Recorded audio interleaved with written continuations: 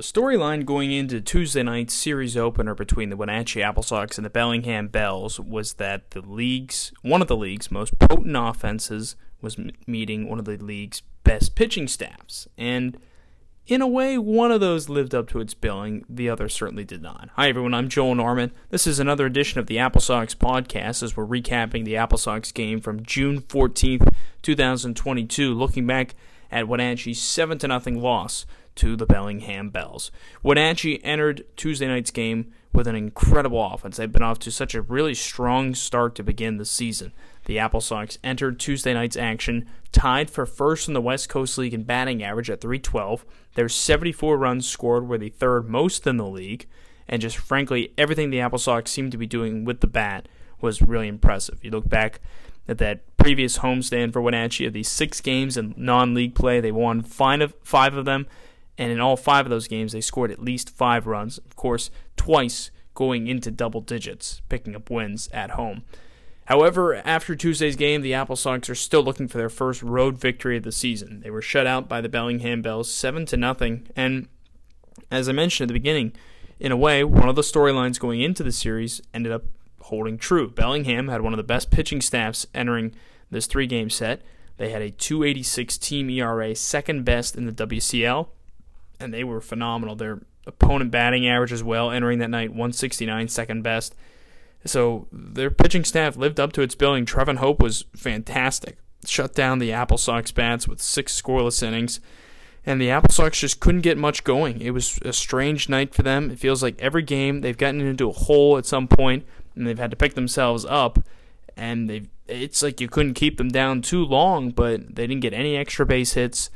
Just not much going for Wenatchee in the game against Bellingham, and uncharacteristic of them considering how they've been able to compete. But given all those stats we just said about Wenatchee offensively, it gives me a lot of faith they're going to have a bounce-back performance at least Wednesday, maybe even Thursday. They'll be able to get things going offensively again. So the AppleSox have technically dropped back-to-back games. Now, Monday's non-league loss to the Northwest Star Academy doesn't count in the standings, but I think for pretty much anyone in the dugout, you've got a sour taste in your mouth 2 days in a row, and Wenatchee hoping that perhaps they can put a couple of these games behind them and take Game 2 against Bellingham on Wednesday at 6:35 p.m.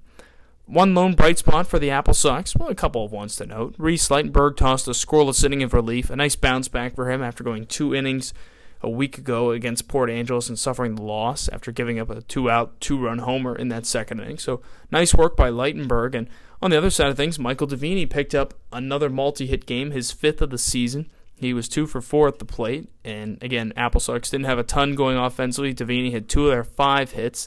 Cole Miller had one in his first WCL game. Grant Sherrod had a base hit, and C.J. Horn also had a base hit, but that was all. That was all 5 singles. Wenatchee struck out 10 times, only drew 1 walk, 1 batter was hit by a pitch. Just a really quiet night offensively for the AppleSox. Well, before the game, I had a lot of reason to feel optimistic about this one. I certainly felt pretty optimistic after chatting with Brandham Ponce. He was coming off of a 2-hit performance on Monday in the non-league game, and I did have a chance to catch up with him. Let's hear what he had to say prior to Tuesday's game against the Bellingham Bells. We're joined by a guy who's been busy in the field, Brandham Ponce. Brandham, you played third base last time. It was the first time this season, a position you said you're familiar with. You played first base, you played left, right. You're DHing today. You've also pitched. What's that like, and how many different gloves do you have that, you have to be prepared to pretty much be told you could be going anywhere on the field today? Well, I mean, I like it. I told Mitch, I mean, wherever kind of he needs somewhere to be, someone to be, and I'm the guy for him. I'll play wherever he needs me to be, and that's just kind of how I like playing. I like moving around all the time. Yeah, and then it's just it's fun. It's a lot of fun, yeah. Is it cool going to the park and not knowing some days where you might be? Yeah, for sure. I like just showing up, and like yesterday I was at third. I didn't know I was playing third base yesterday until I showed up, so I was like, all right, sounds good, I'll do it. And it was a lot of fun, yeah. Correct me if I'm wrong. When you were signed, Mitch had told me, I think that third was your most natural spot. Is that correct? Or you played there the most? Was it something like that? Yeah, that's the one I told him I'm most familiar with, and that's the one I played the most. But yeah, I told him wherever he needs me, just put me there. I'm good to go. And it's a little ironic you've only gotten there once, and it was in a non-league game. What was that like getting back over there last night? No, it felt good. It kind of brought me back to where I was most comfortable. I wasn't really. It's not like it was any. It wasn't any rest there, but I felt good over there. Yeah. Yeah. It was a strange game last night. Tough first inning for you guys. Again, it was technically just an exhibition, so in a lot of ways it didn't matter, but I felt like there was a sense of frustration afterwards with the team. Talk to me about that, and how are you going to try to channel that into today's effort? Yeah, I mean, 5 errors in the first inning, it's always a tough one, especially for a guy like Connor who's from Chilean. You know, it's probably more of our help out there. So I think we're a good enough team to where we can flush those things away and move on to the next game. And then so I think this game will be much more AppleSox baseball. Yeah.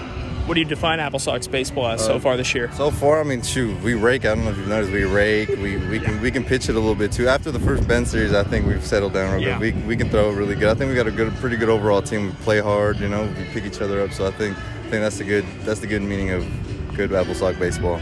It seems like you guys have already put that behind you. What was the coaching staff's message? You guys talked for a while after the game on the third base side. Well, kind of just like that. I mean, just put it behind us. I mean, it was a weird week of baseball when we started. So I think we did a pretty good job of putting it behind us, and I think we're moving on to winning more games from now on. Oh yeah.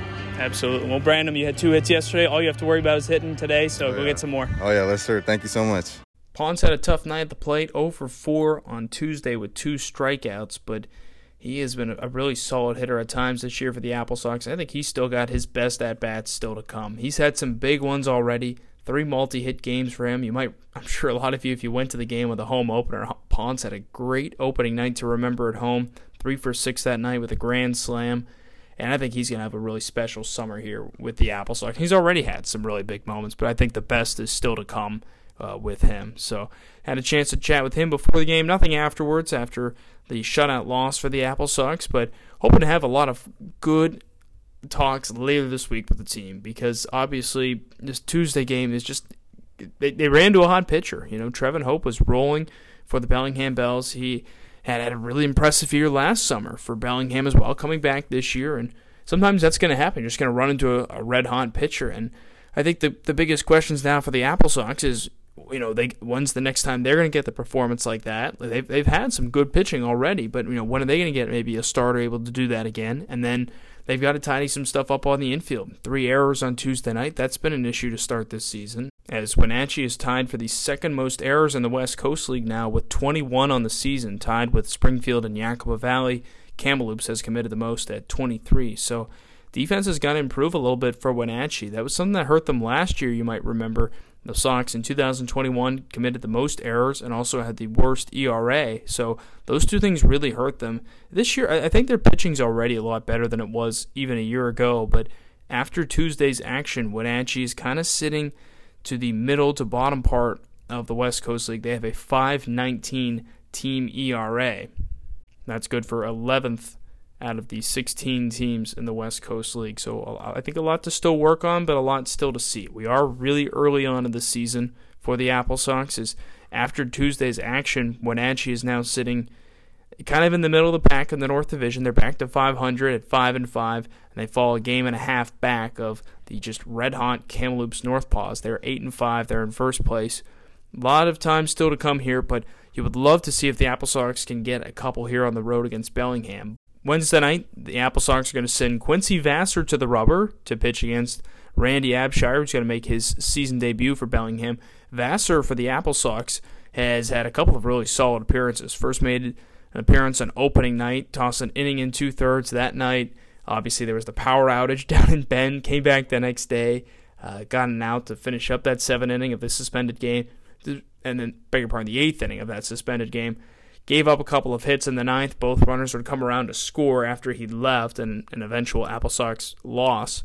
But then he sure bounced back. 4 days later, got the start against Port Angeles. Vassar has 6 scoreless innings, allowed just 4 hits, 2 walks, and struck out 8. And that was a 5-0 shutout victory. I was saying earlier, you know, when are we going to see the next big AppleSox effort on the mound? Maybe that'll come again with Vassar towing the rubber on Wednesday night. 6:35 p.m., the first pitch of that one from Joe Martin Field. Of course, you can catch the action by listening live to the AppleSox Radio Network. Go to kcsyfm.com. Well, this is Joel Norman chatting after the AppleSox lost 7-0 to Bellingham, and we will have another podcast coming up for you tomorrow, and hopefully after a big AppleSox win. Thanks for tuning in. This has been the AppleSox Podcast.